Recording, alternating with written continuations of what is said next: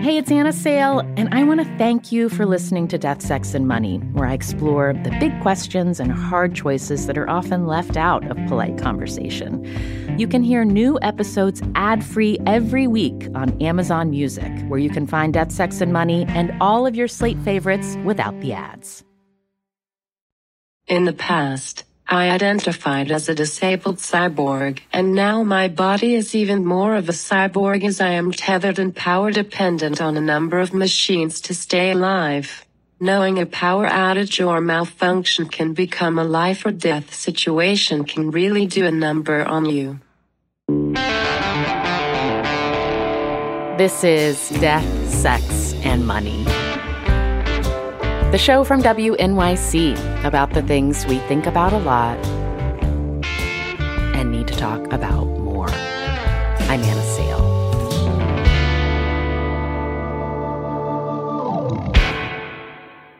I first talked with disability rights activist and writer Alice Wong back in 2020.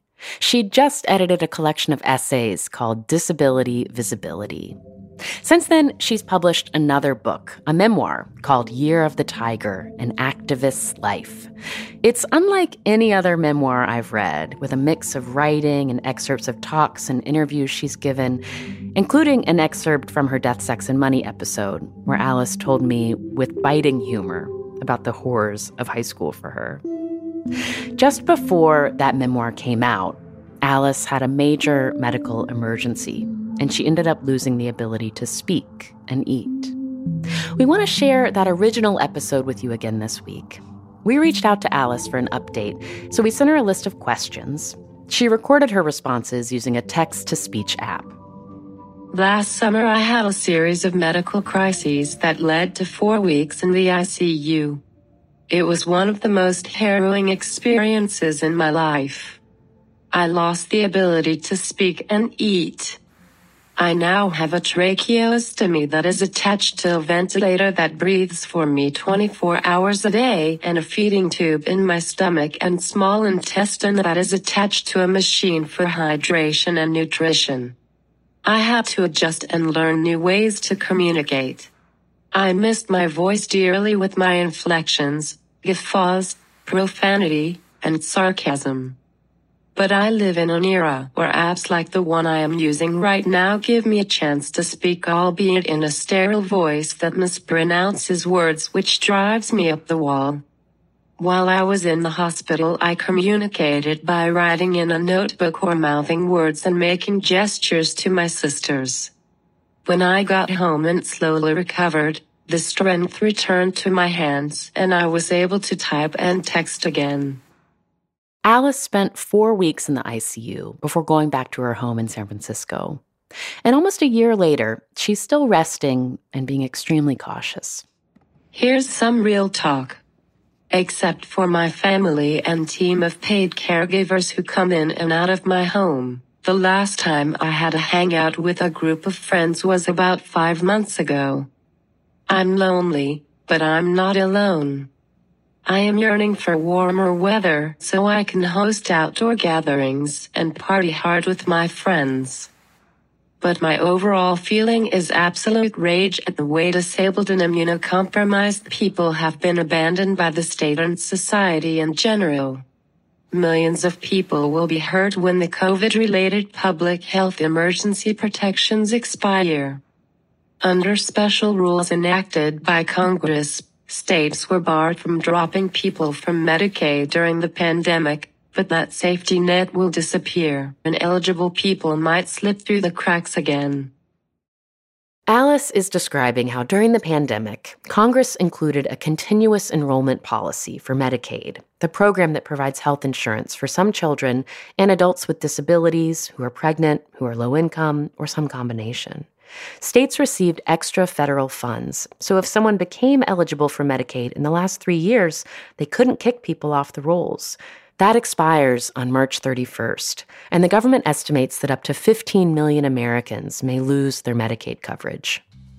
Alice was born with a form of muscular dystrophy, and when we spoke in 2020, she told me about when she first enrolled in Medicaid.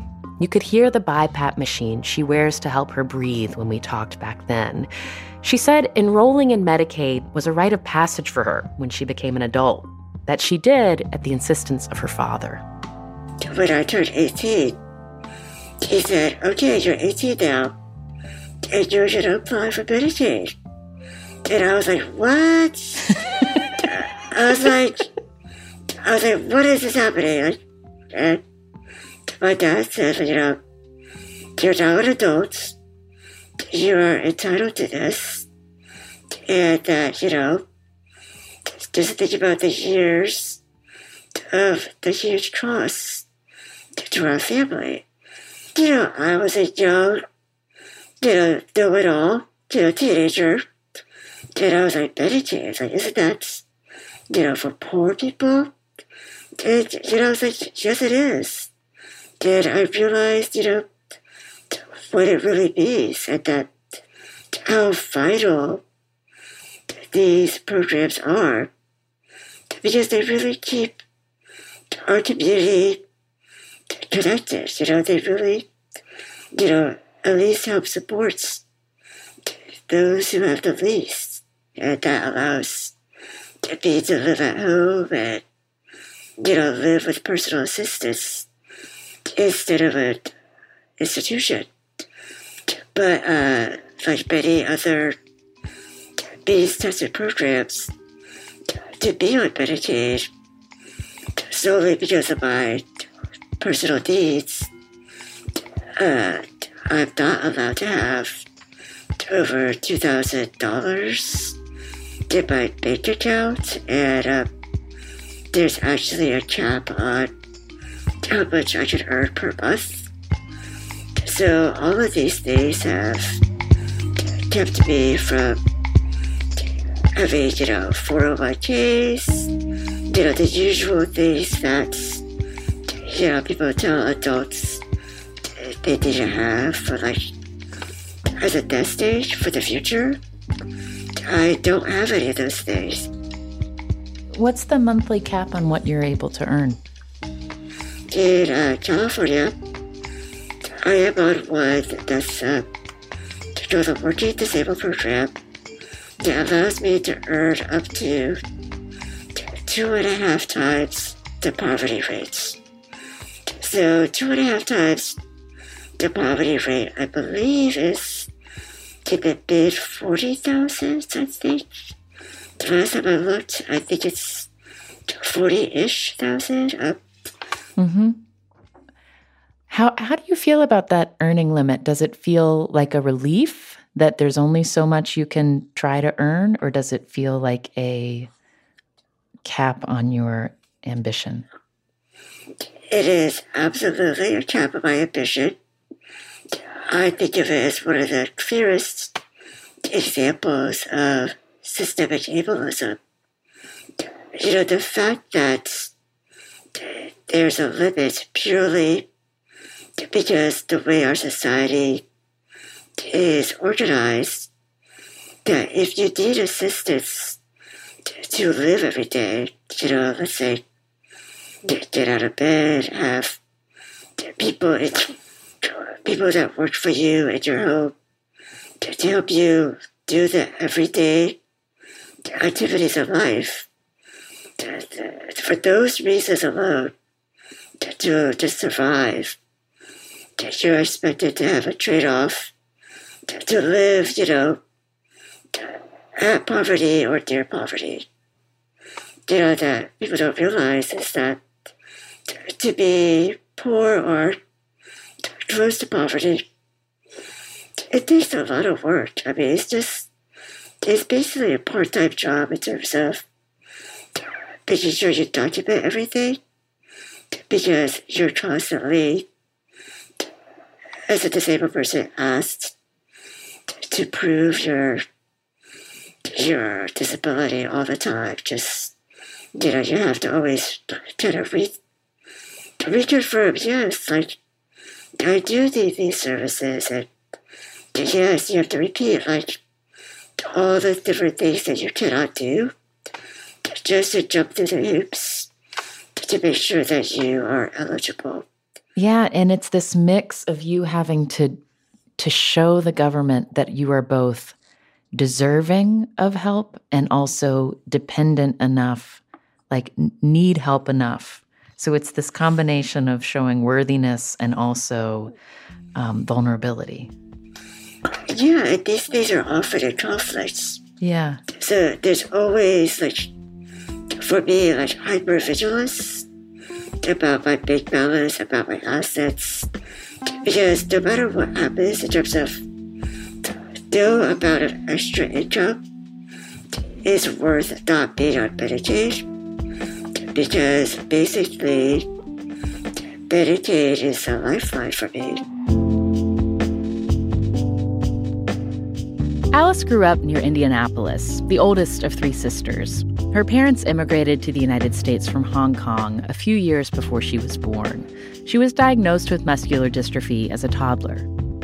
My disability world was completely separate from the Chinese American community that I was part of.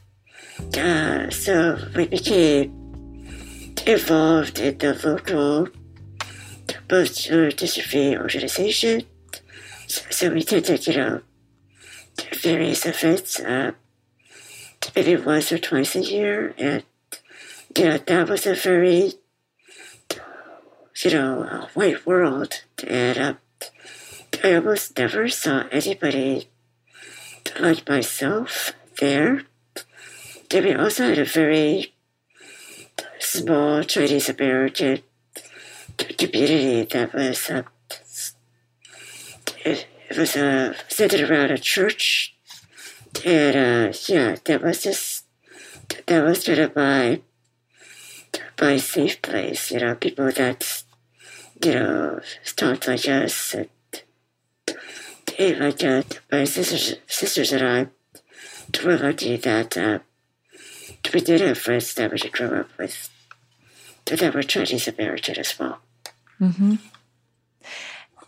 And how did your personal care work when you were a kid growing up in your house? Was it family members who helped take care of you? Yeah, so that's basically it.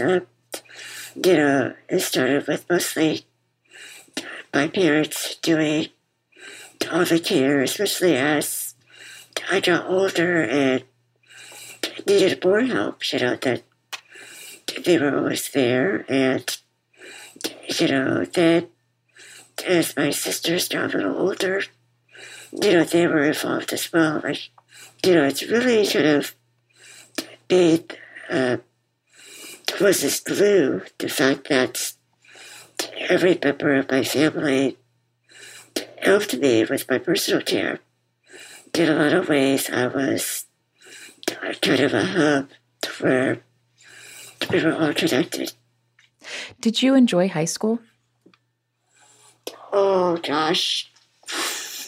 Well, do you want the truth? Yes. Do you want the truth? Okay, hang on. I am so glad you asked me this question, because now I can just publicly call out my high school. I just was so eager to leave that high school. Like, I was one of those kids who had senioritis, like, way before I was a senior. like, I knew life was going to be so much better once I got into college. I gotta tell you, I got in touch with my rage at an early age, and it has served me well. I will just say that. You can thank your high school experience for tapping into your rage.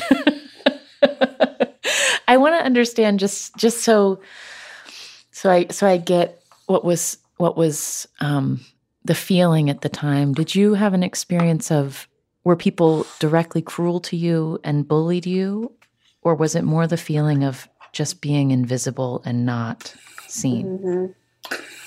It's very ironic because I was invisible and yet so painfully visible at the same time. I was one of the few wheelchair users at that school. So my locker was a desk in the nurse's office because all the lockers were inaccessible. They just didn't even, think about, maybe we should have segregated her this way. Another thing, my bus, it had to drop me off to my high school about 30 or 40 minutes before school started. Oh. Because that was a bus that took other disabled students to another school. Mm-hmm. And I would get to school and it would be pitch dark.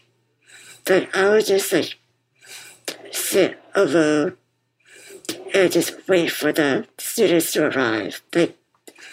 That was my high school experience.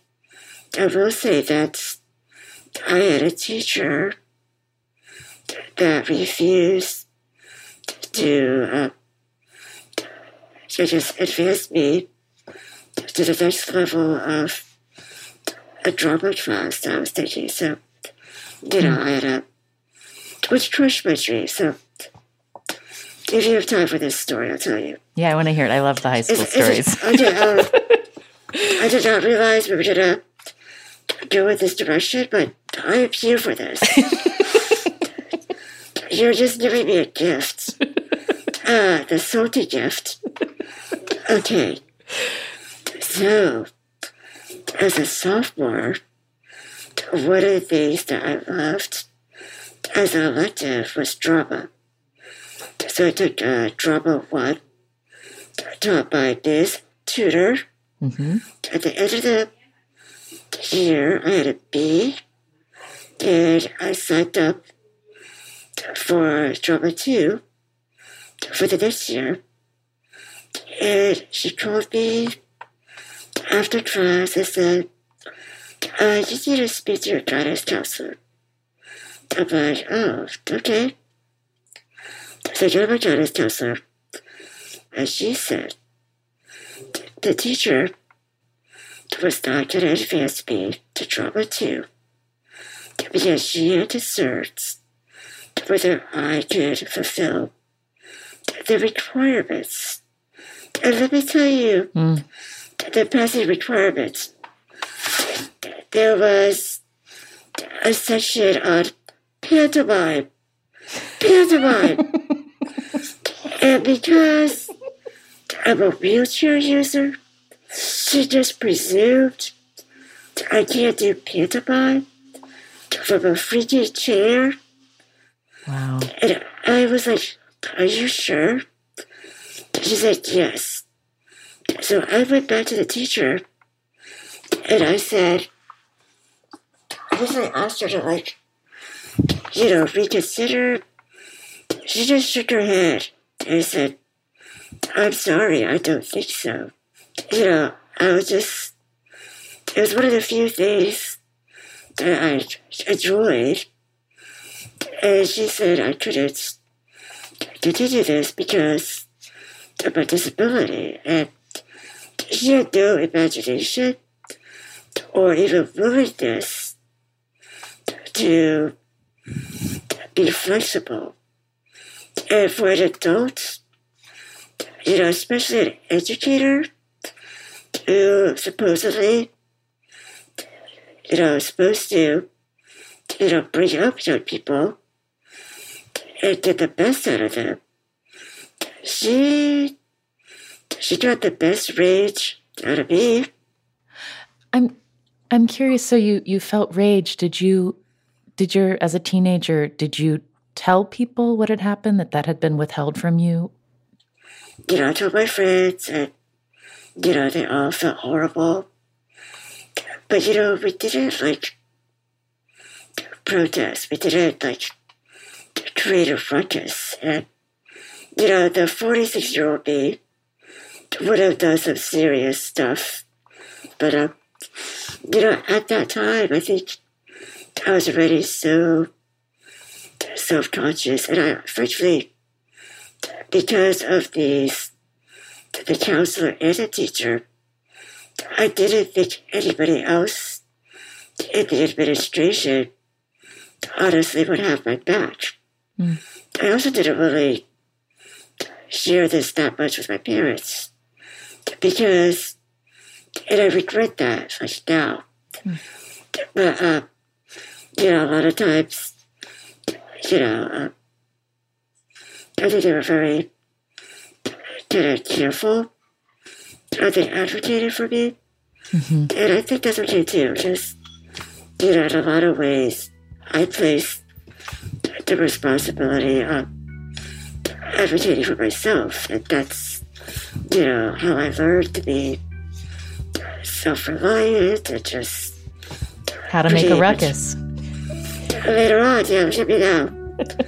Look at me now.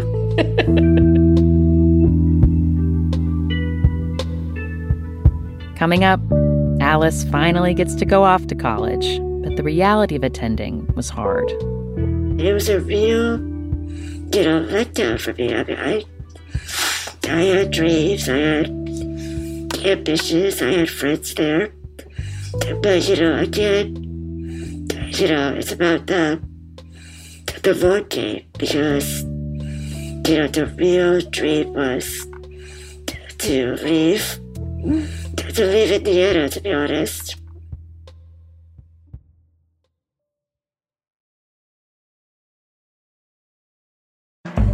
This episode is brought to you by Fail Better, David Duchovny's new podcast with Limonada Media.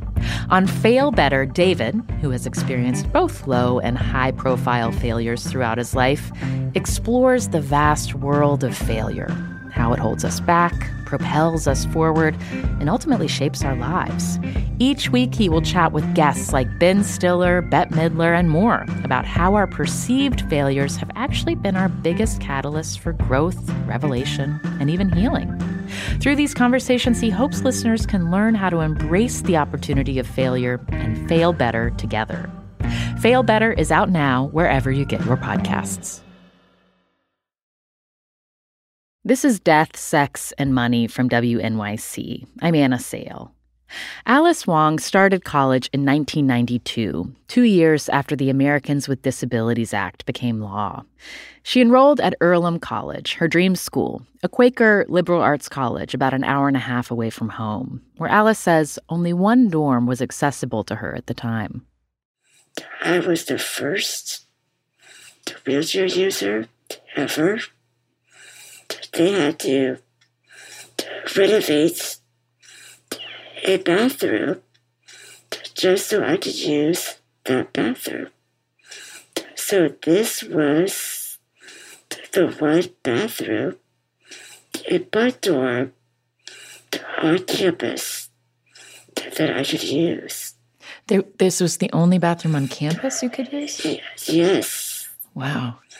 I was determined to attend this private school because, I was driven by the academics. There was a lot of stress. And at the same time, it was thrilling to be on my own. When you went to Earlham, when you first left home and lived in that dorm, was that the first time you had personal care assistants who weren't related to you? Yes, it was. So you're an 18-year-old woman, and just did anyone help you figure out how to communicate with them about how you wanted to be touched, treated, cared for? How did you learn about that? Yeah, that was a real learning curve, and I think being able to direct my care with my family members, was definitely helpful. I think, when you rely on others for most activities of daily living, speaking for myself, but I think other people in my situation would also, they might agree with me that you learn how to listen very well you learn how to pick up nonverbal cues. You also learn how to really communicate in a way that's effective. So, you really learn how to sense the situation and also adjust to it. So, there were different people that came. Sometimes, I would have somebody I'd never met before, and they have to help me use the bathroom. So, I had to be, comfortable with my body, comfortable with somebody, touching my body who I just met for the first time. But, I've always tried to stress that I'm the expert, and that, I'm there to tell you, this is the way I prefer to be lifted, or, X, Y, Z, because, bossy pants, and, it's not a problem for me to say, you do it this way, but you just have to be super organized in your brain, and also be, really clear. Wait, when you say organized in your brain, do you mean, what does that mean? What are the things that you're having to make sure are sorted? Oh, yeah, so it's always anticipating what's next, anticipating what could go wrong. What if somebody drops me, or what if somebody doesn't want to do something the way I asked them to. All the different kind of variables, but also be mindful again, how much time do I have left? Am I going to get all the stuff that I need help with done in time before they leave? Because they won't be back for another 5 or 6 hours. So, there's a constant internal evaluation of, getting my stuff together. After a few months, it did become more difficult to get around campus when it was snowy and icy. And I got sick. And I actually ended up having respiratory failure and almost died, not even halfway into my first semester. So once that happened, I actually had to take a year off of school. So I went back home, was completely sad when all my friends were, living the campus life. I had to be the grown-up and decide, okay, I'm going to stay at home. I'm going to commute to Indianapolis and downtown, where there was a Indiana University at Indianapolis campus. So this is the local commuter campus that's a lot of, non-traditional and just, working people who already have, who are there for maybe a second degree or a midlife, career change. This was as far different as you get from early college. Yeah. And it was a real, letdown for me. I mean, I had dreams, I had ambitions, and, it was incredibly, difficult at the beginning. I mean, again, I'm so thankful for my parents because they drove me to class. I mean, I didn't have an accessible car. They were there for me.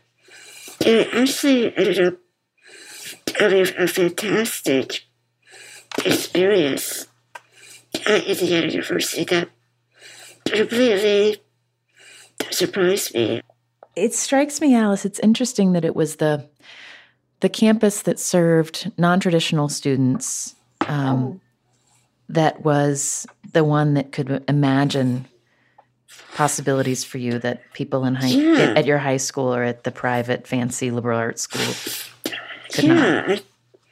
And I feel like that was such a humbling thing, because with all of my kind of assumptions and, judgments, I had wonderful opportunities to learn and grow. It really was a better situation, even though I didn't have all of the bells and whistles that one would want as a young person. For all the, I didn't go to parties. I didn't do anything wild.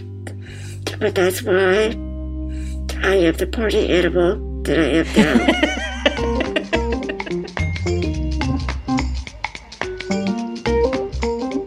Alice finally left Indiana for San Francisco in 1997 to get her master's in medical sociology at the University of California, San Francisco.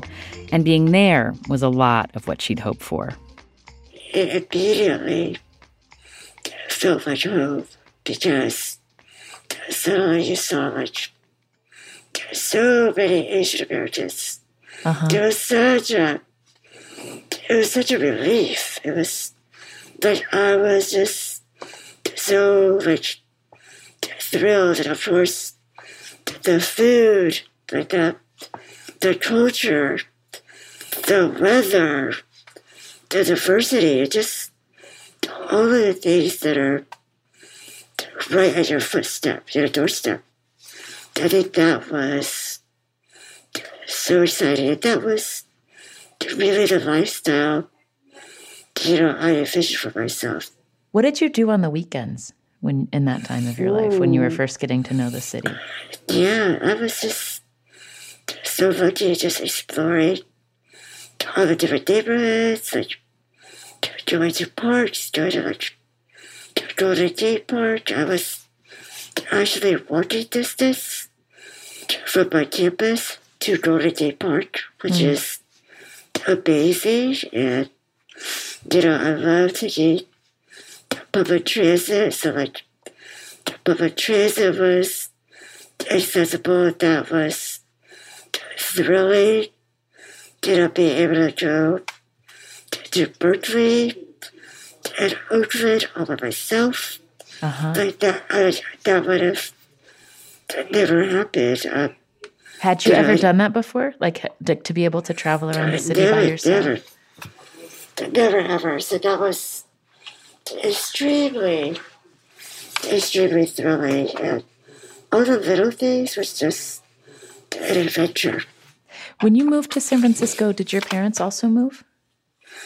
Well, funnily enough, at that time, it was incredibly difficult finding and retaining workers. But really, there was no ladder of ways to advance, and there were very few benefits.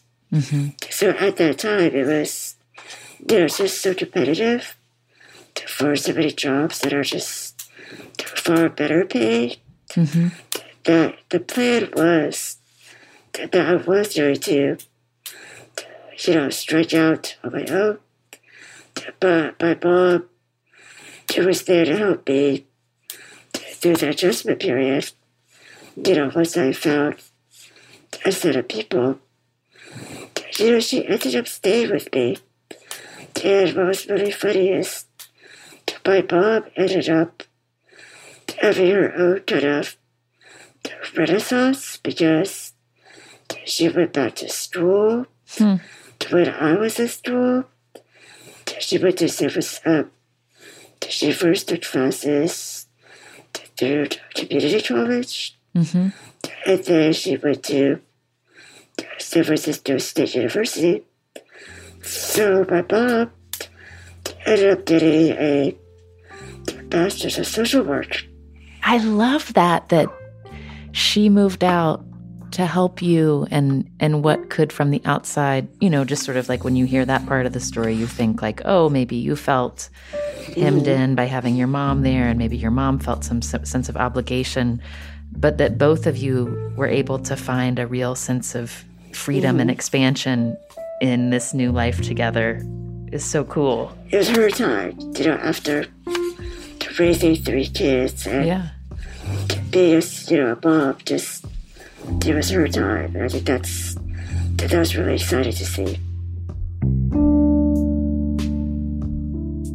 Alice's dad eventually moved to San Francisco to join them as well. And these days, while Alice's parents still help with her care, she's also thinking about their care as they get older. During this pandemic, and even before that, I was planning ahead and going to, hire a new set of workers, because I did have some home care workers, throughout the years that would, provide supplemental assistance, because, it shouldn't be all of my parents. But with this pandemic and not feeling safe, it's definitely not, it's not the time right now. Mm-hmm. And I have this, luxury of living with my parents, who are my home care workers. Ironically, right around the time the pandemic kind of really started to emerge, that we all did our advanced directives. I think, it's very just strange timing, but also it's a lot of adulting that, I'm glad I did, because you just kind of never know. I just need to plan ahead. Wait, so when you just did your advanced directive? I did it around March. Uh-huh.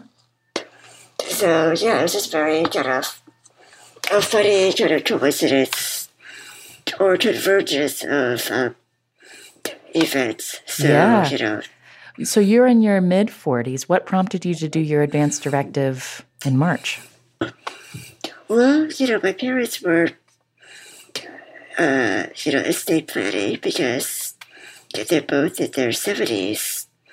And we really want to make sure that, their wishes are, fully in a document, and, they get everything in order, so that my sisters and I later on, down the line, we'll have to make some really difficult decisions. So, we've had these conversations, and I've been meaning to do it for years, but, it's so difficult when you have parents who are a bit stubborn, and both of my parents are a bit kind of creeped out by it, but, but they kept, us as kids, adult kids, we try to, encourage them that this is, this is good, we can get through this. Have you noticed your relationship with them change as you're noticing them aging? That after a lifetime of them looking out for you, are you noticing some of their physical limitations in a way that is changing the way you all relate to each other? Yeah, I would say that even though in my early life, I did rely on them for a lot, just even at an early age, we were all very interdependent. As the oldest child, I did help a lot, in different ways. Like, I know I contributed to the family, that I was more than just somebody who required care.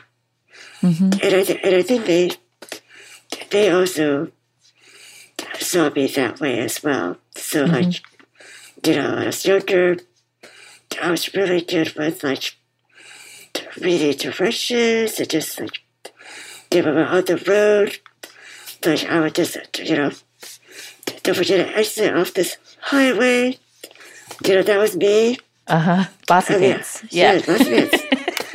I would plan, like, to do all the research about, like, where we're going to stay, where we're going to eat, what we're going to do.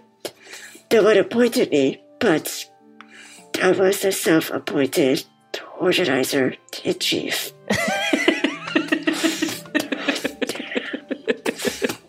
And I'm proud of that. And, I think my parents also they appreciate me as much as I appreciate them.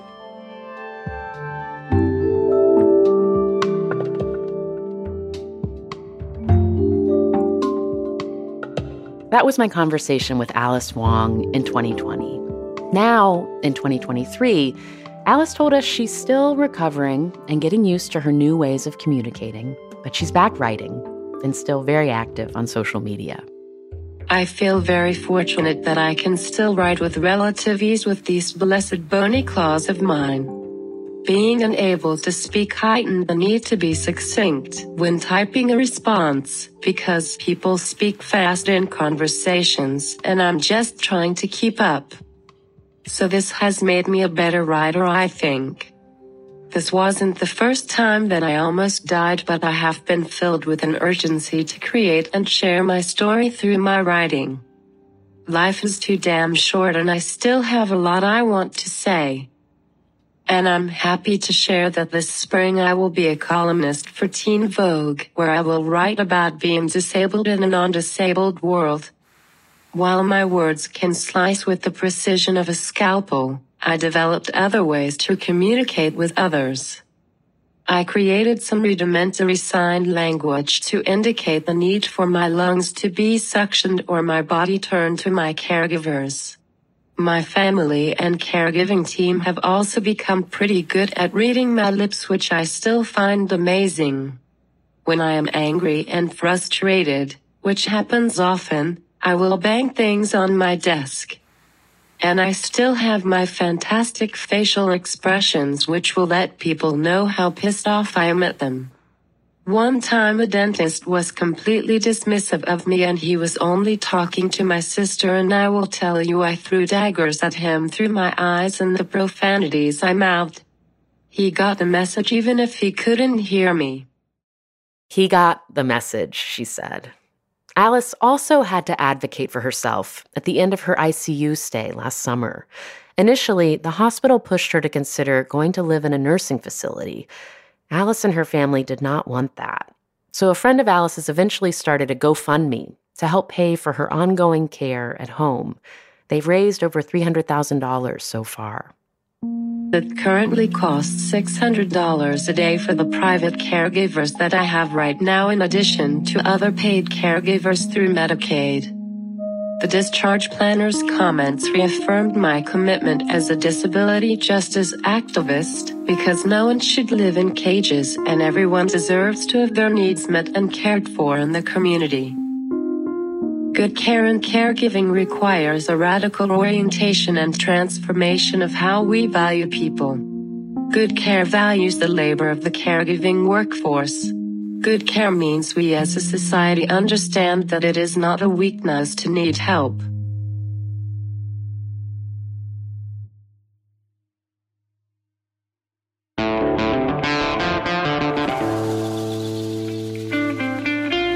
That's Alice Wong. You can find her memoir, Year of the Tiger, An Activist's Life, wherever you get your books.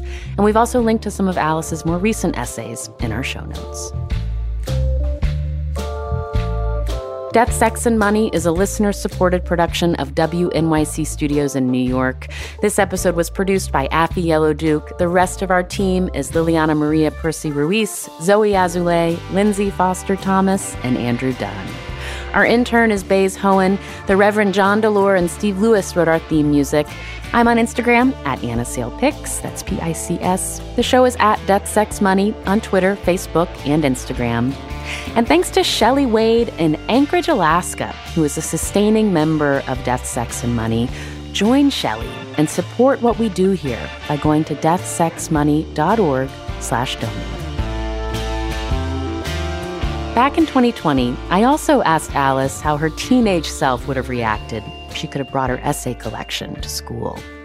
I would have probably shoved that book in front of this tutor's face and say, hey, look at these badass disabled people doing all kinds of things. Don't play me into thinking that I can't do freaking pantomime. You know? I have the receipts. And then I would have wheeled on out of there. I'm Anna Sale, and this is Death, Sex, and Money from WNYC.